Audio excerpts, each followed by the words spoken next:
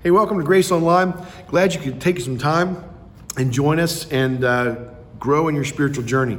So if you're just joining us for the first time, last week we started a whole series on the book of James, which is a great book in the New Testament. It's a letter written by Jesus' brother to a group of Christians that were scattered all across the specific area outside of Jerusalem, all around that area. And they were actually dispersed because of persecution, things that were happening. So it's a great book for us to think about as we're going through trials, as we're going through what we're going through right now with COVID-19. And so that first week, as we were just looking at introducing this book to you, we talked about what's vital. And how do you know what's vital? And we did that through an acrostic, PPE, which is a term you're hearing a lot right now. And that meant pulse, passion, and exercise. We looked at three areas that were very important to James as he spoke to this church to encourage them as they were scattered all across a region like we are right now. And last week we asked you to take the vitals test. And you looked at how's your pulse, how's your passion, and how's the exercise of your faith. One of the things that we gave you to do to help in that is to start a devotion. If you haven't started that devotion, it's not too late. We're going to put the link right in the chat area. Make sure you grab it. That devotion will be one of the most important things that you do in this season so that you can connect with God's heart and be encouraged. What we're hearing from people right now all across the peninsula, all across the shore, is that they are struggling with depression. They're struggling with anxiety. They're struggling with feeling disconnected. They're struggling with feeling alone. And that's because I think at the heart of our very culture, we're driven by happiness. And in this season, we are very unhappy. You see, happiness is easily impacted by mood or circumstance. Now, you may think I'm talking about other people that are moody, and maybe you've got some moody people around you, but no, we're talking about happiness. Happiness is easily impacted, again, by mood and circumstances. One of the projects I've had in this season, some of you know this, some of you don't, is I've got an old beater Jeep that I'm working on. I'm fixing it, I've lifted it, I keep working on it to make it run smoother. And every once in a while I get a chance to take that out and just go for a ride. A buddy of mine saw me recently and he said, "Hey man, I saw you in your Jeep and you look like you were totally in your happy place." In reality, I was. And it's a great illustration because I think we all do need hobbies and things that we can do, but we also need to realize that they can let us down. You know what happens if that thing breaks? What happens if it's in an accident? What happens if, financially, where all of us are really working through financial issues in the season, I have to get rid of that old clunker because I just can't afford to work on it anymore because of loss of income during this season. That would affect my happiness because happiness is easily impacted by circumstance and mood. You see, happiness promises an empty hope to you and I. Happiness never guarantees a future or a specific outcome. In fact, if you look at people that have worked through the recovery process, they understand this better than most of us. In fact, if you haven't worked through the recovery process, you should join our Shore Recovery every Thursday at 6. Because one of the things that they've learned is we try to medicate happiness. Sometimes we try to actually medicate it through relationships. Can't tell you how many people I've met that go from one relationship to the next looking for temporary happiness. They're codependent at times, or they're dependent on a chemical. But on the backside of both of those situations, there's a crash. And that's because happiness just doesn't promise what it needs, what we need. When happiness swerves is when we need to think about letting joy take the wheel, because joy is a different concept altogether. That's this week's message title. When happiness swerves, let joy take the wheel. You see, joy is a biblical concept that's different than happiness. It's not anchored in your mood and it's not anchored in your circumstances. In fact, joy is anchored in a man, not a mood. And it's anchored in the man of Jesus Christ. And as James was trying to convey this to the early church, he does it right in the first chapter to help them in their struggles. So if you've got a Bible, open up to James chapter 1, verses 2 through 8. We're going to look at that. And you're going to see how joy is such a greater thing to try to work through than happiness. He says, consider it a pure joy, my brothers, whenever you face trials of many kinds, because you know that the testing of your faith develops perseverance. Perseverance must finish its work so that you may be mature and complete, not lacking anything. If any of you lacks wisdom, he should ask God, who gives generously to all without finding fault, and it will be given to him.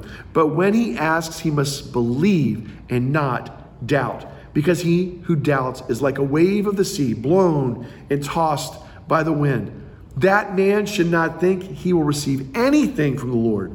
He is a double-minded man, unstable in all that he does. So the question is, who's driving in this season of your life? Who's driving? Is it happiness that's driving your life, or is it joy? And one of the ways I want to help you to think through that and help me think through that is to think about this. Do you look forward to a challenge?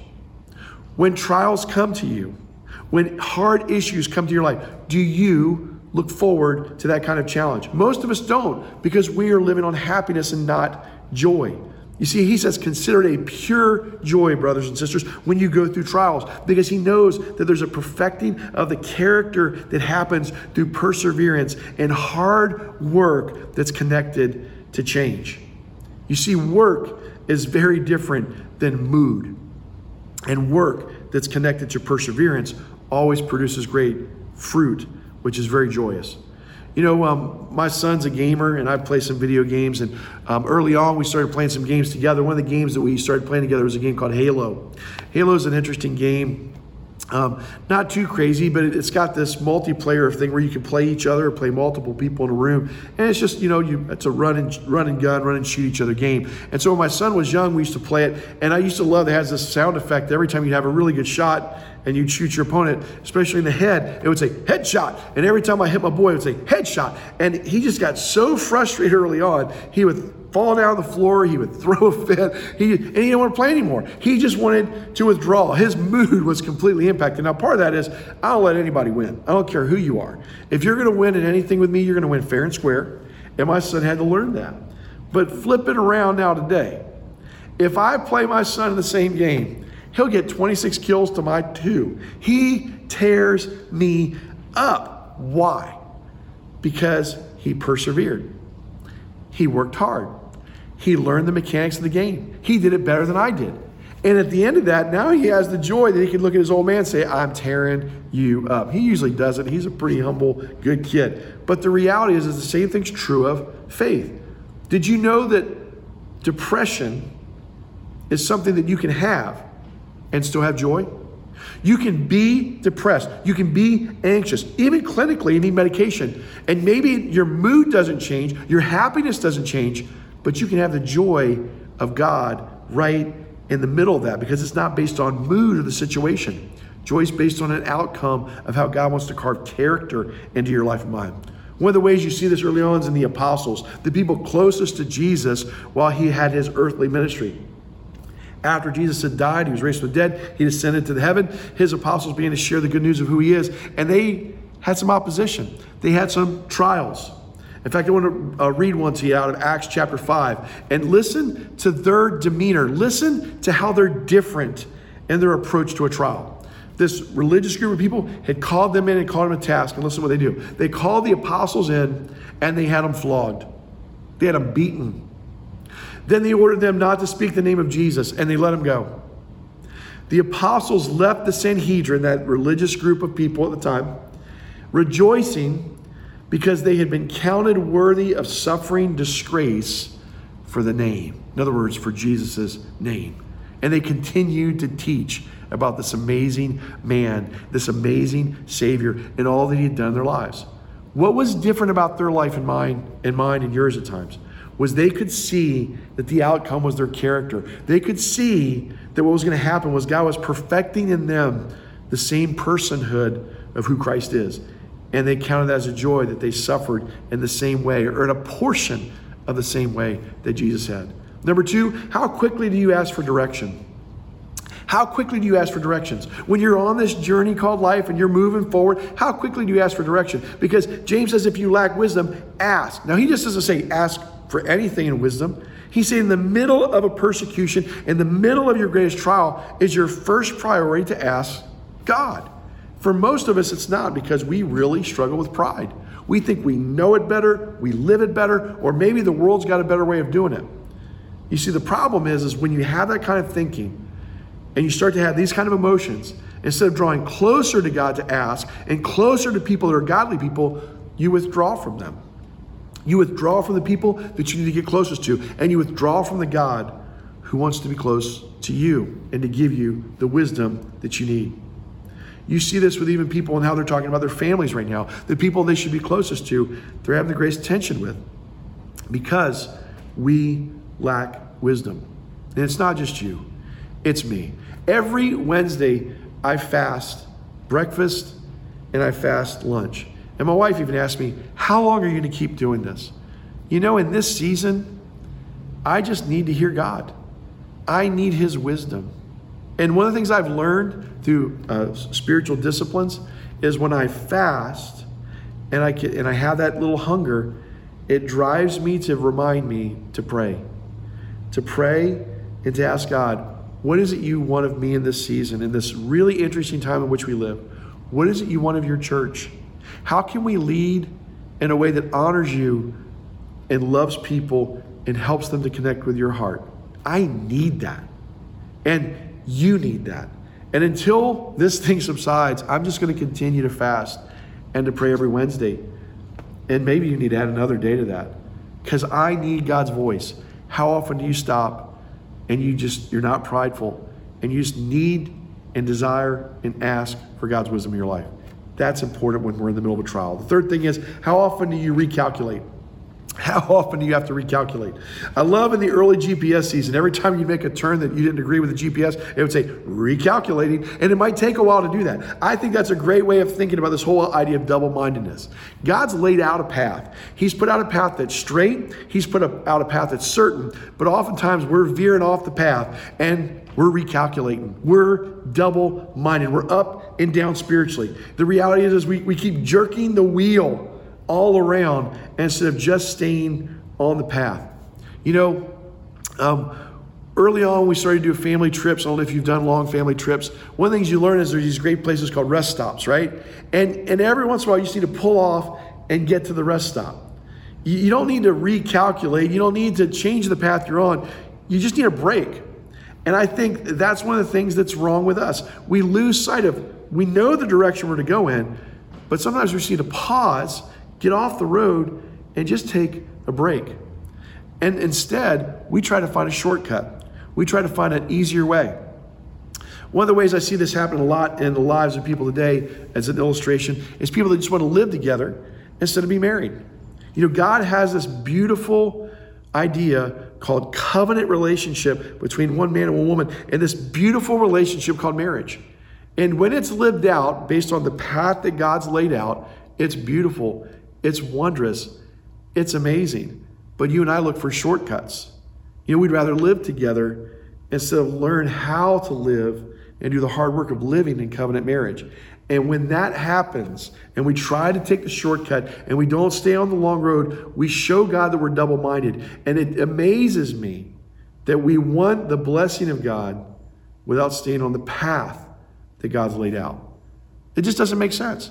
Why would God provide the blessing in that specific area of your life when you're moving contrary to the direction that he said is wise? So how do you let joy take the wheel when happiness is swerving all over the place in your life? Well, you have to learn to take the long, hard route. You have to learn to take the long, hard route. He says, consider it pure joy. Pure joy has nothing to do with happiness. It's based solely on knowing this is the route for me. It doesn't matter how hard it is, but God's carving out the character that God needs to carve out in my life. Stop trusting the GPS as the quick fix. You know, GPS stands for Global Positioning System, but for a lot of us in life today, it should stand for Goober's Positioning System, because we're trusting the world in areas that we shouldn't trust. And we just need to get a map out, an old-fashioned map with red lines and blue lines and black lines, and read it. And for you and I, that's called the Bible. Stop trusting all this other stuff around us and just trust God's word. And the way that you get that is you have a daily quiet time. We'll talk about that in a minute. But I remember when Sue and I first started traveling, And we just started, trying to figure out how to navigate life together, literally in a car. And we had to start learning certain things about who we are. And one of the things that we learned was, and I learned from her, was, once we've laid out the route, I always want to try to find the shortcut. Can I get there quicker? Can I get there faster? Can I beat the time that we were supposed to take to get there? She had this perspective of, can we just enjoy the journey? We already know the path. It might take longer to go this way, but it's a beautiful, wonderful path that makes things better. For a lot of us, that's what we need. You don't need a new route. The path is well worn. So many people have lived out the Christian faith long before you and I were even alive. And the path is worn well in what we need to do and what we should be doing. God's seen it over and over and over again. He's lived a lot longer than you and I. He has no beginning, he has no end, and he sees every situation. And yet we have such a hard time trusting him and what he has to say in his word. There's nothing new under the sun. And here's the reality. There's going to be no journey that doesn't have human risk and trial that's worth living. God's in the midst of that. So one of the areas I'll kind of show this for you is think of the area of savings. A lot of people this season have really struggled financially because they had no savings saved up to live through an epidemic like this, right? And so they've struggled financially big time. Sue and I, of course, have also taken a hit financially. But one of the things that we did based on God's wisdom, based on a well-worn path that God has all through his word, precepts and wisdom he's laid all throughout scripture, is we put aside our savings. We gave to God what we should give to God in our giving, but we also, instead of living more luxurious than we should, put aside savings for God. And we've been able to live off of that savings. We also know how to live on less expenses. These are things we learned from God. When you look for the shortcut, you miss out on the character that God wants to develop. One of the areas I see this is the area of the lottery. The lottery, by the way, if you're a lottery player, listen, the lottery plays on a lot of people. It actually draws from people that should never give anyway and sucks money from them. So here's what I want to tell you. The lottery is for losers because here's what it is. It's a get-rich-quick scheme. And instead of trying to get rich quick, why don't you actually produce wealth the way God designed it to be produced? And when you do that, it makes you have character. You ever read the lives of people that win the lottery? It wrecks them. Because they never developed the disciplines needed to know how to live with money and how to use it.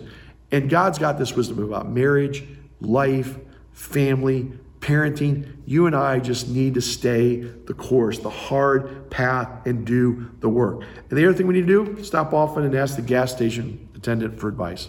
Stop often and ask the gas station attendant, am I on the right path? We used to do that years ago when we just had a map so there were no GPS. You'd pull off every once in a while, you'd get some gas, you'd get refueled, you'd get the car serviced, and you say, hey, am I heading in the right direction? Is this, yep, you're good. And that's why it says, if you lack wisdom, ask God. Listen, God owns every rofo between here and California. Every time you stop, he's there to meet you, and he just wants to help you. He wants to give you the wisdom that you need. And in our lives, this is a daily quiet time. It's a hang time. You hang out with God, you hear God's word, you pray with him because you need that every day. Right now, I think you need it almost every hour and every minute. Miles per gallon is what we look at when we look at, gas mileage. But I think in this season, we ought to ask the question about miles per God. How long can you really go without hearing from God and letting him fuel your life? You can only go so far before you really start to stress out your life, to stress out the car, to stress out everything. And right now, a lot of you you're depressed, you're anxious, you're lonely. I think those things are the warning light in your life. I don't know if you know this, but there's kind of some people that, when the warning light comes on, their light, the check engine light comes on, you're supposed to check your engine. You're supposed to find out what's wrong with it. Some of us immediately go, oh, there's something I should check. There's something that needs to be worked on. Others say, it'll be fine. I'll just ignore it. And it's not a big deal. It's an amber light. It's not like it's a red light, right? Here's the problem. When you and I live, and I think the light in our life is depression, mood, anxiousness, loneliness. When we live that way and we don't deal with the light, eventually something's going to break down. Watch this video. I think it's a great way to think about this and think about what might happen in your life and mine if we keep ignoring the check engine light. Thank you for driving me to work. This is my day off, Sheldon. Oh, good. I'm not keeping you from anything. Your check engine light is on. Mm-hmm. Typically, that's an indicator check your engine. He's fine. It's been on for like a month. Well, actually, that would be all the more reason to, check your engine. Sheldon, it's fine. If it were fine, the light wouldn't be on. That's why the manufacturer installed that light, to let you know it's not fine. Maybe the light's broken. Is there a check engine light? Thank you for driving me back to my hotel. Rose, not a problem. I was going to ask Leonard to do it, but he seemed a bit emotionally unstable, and you don't want someone like that operating heavy machinery. No, you do not. Your check engine light is on. Yeah, I gotta put a sticker over that.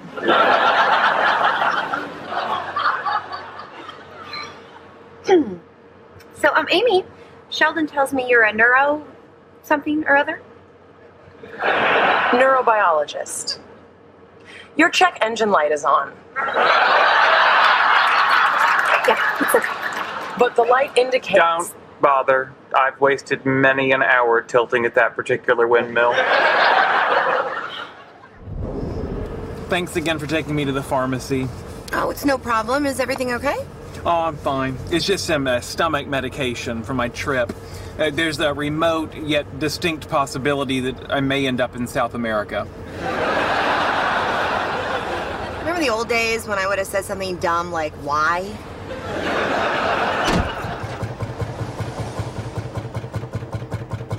That doesn't sound good. Remember the old days when I used to point out that your check engine light was on?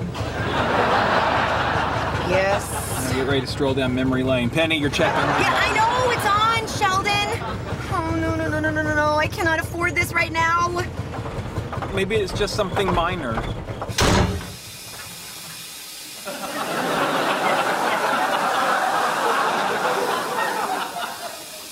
Oh, good news, the light just went out.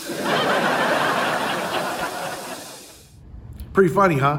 What would have happened if Penny would have just gotten the car serviced? What if she had just not ignored the check engine light and she'd have got something done about it, right? I guarantee you can probably guess what her excuses were, right? I can't afford it in this season. I don't have enough time. When am I going to find time to get the car serviced? Hey, is it really that important? I mean, it's just a check engine light. Maybe I can just cover it up with a piece of tape. Isn't this how you and I treat our quiet time? Isn't this how we treat the most crucial time that we should be connecting with and getting serviced by God, right? I can't afford it. I just don't have enough time for it. Hey, maybe I can't afford that time because there's other things that really are more important. Maybe it's not a priority to you. Maybe you just are one of those people, you can just cover it up with happiness, which is the tape in our life, thinking that you don't need to have that quiet time. And the reality is when you do that, it's only a matter of time before the engine in your life blows and you're left at a place that you're like, where was God? And the entire time, God was in the check engine light telling you, you're depressed, you're anxious, you're lonely, you're disconnected. Would you please connect with me every day? Let me service you. Let me fill you. That's why we gave you James. That's why we gave you this devotion. He wants to meet with you every day. Whether you do the devotion of James that we gave you or you do another one, you need to meet with God every day. You need to read his word and you need to pray and have a conversation with him. This is how we keep our lives in a healthy place. The third thing is when you're en route, take others along for the ride. Would you please take other people along for the ride? This is how you keep from being double-minded. One of the problems I have in my life, and I bet you have in yours, is I need people to help me self-correct. I'm not that good at self-correction at times. I just want to do what I want to do. But when I have people that are on the same journey with me and they're headed in the same direction as me and they want the same things from God that I know that I want from God, here's what happens. When I do something stupid, they tell me. I took a group of students up to Philadelphia one year. It was a summer mission trip. It was a great trip. We had a great mission trip, inner-city mission. We were on our way out of Philly, and a friend of mine came up to help me.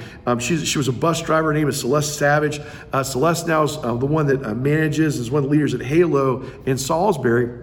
which is a lot like Love Inc. here in Seaford. And Celeste at that time was a bus driver. She was very experienced. And how gracious of her to come up and help me bring these kids back, right? So she comes up, and I don't know, I'm an idiot. Here's a person who's experienced, knows how to drive a bus. She's got all these years. She knows her way in and out of Philly, but I had this brand new GPS, stuck it on the windshield, and put her behind me in the bus. And she's following me out. And I remember I'm getting ready to take this turn, and she calls me. She says, "What are you doing?"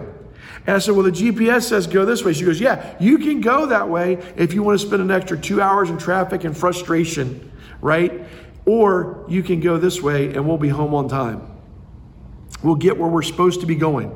Because she had experience and she knew what the well-worn path was. And I had a choice to make. Trust some GPS for what I thought was a quick shortcut, or trust a well-proven leader who knows where they're headed. You and I need that in our lives and groups. You need Christians that have been Christians a long time, that have been on this journey, that know what it's like to struggle with a quiet time, that know what it's like to struggle with pain, that know what it's like to work through that with perseverance, to see God's character carved out in their life. And when you're not in a group, when you're not taking others along for the ride, you miss out on all of that. You see, that's the point. You get stuck in a cycle, and you get stuck just remembering and reliving instead of rejoicing with the direction that God wants to go in your life. And you need accountability to see that happen. So here's what I want to ask you to do. If you're not in a growth group, would you let us know? Would you put that on your card? We're going to give you a special card this week to help you connect to a new growth group. Now, I know that we're a two-state church.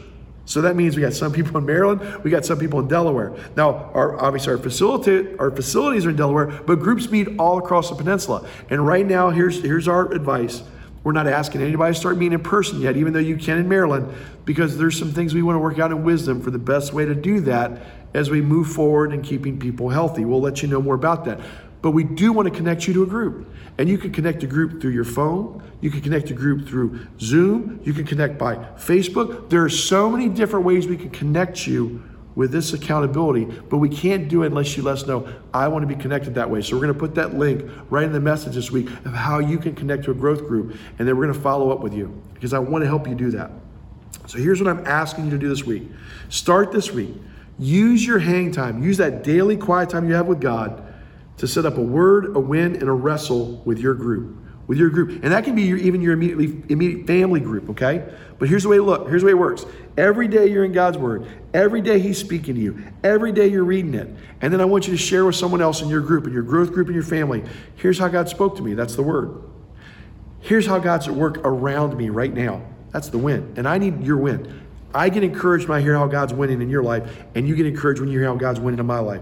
And then we also need to be authentic and say, here's what I'm wrestling with.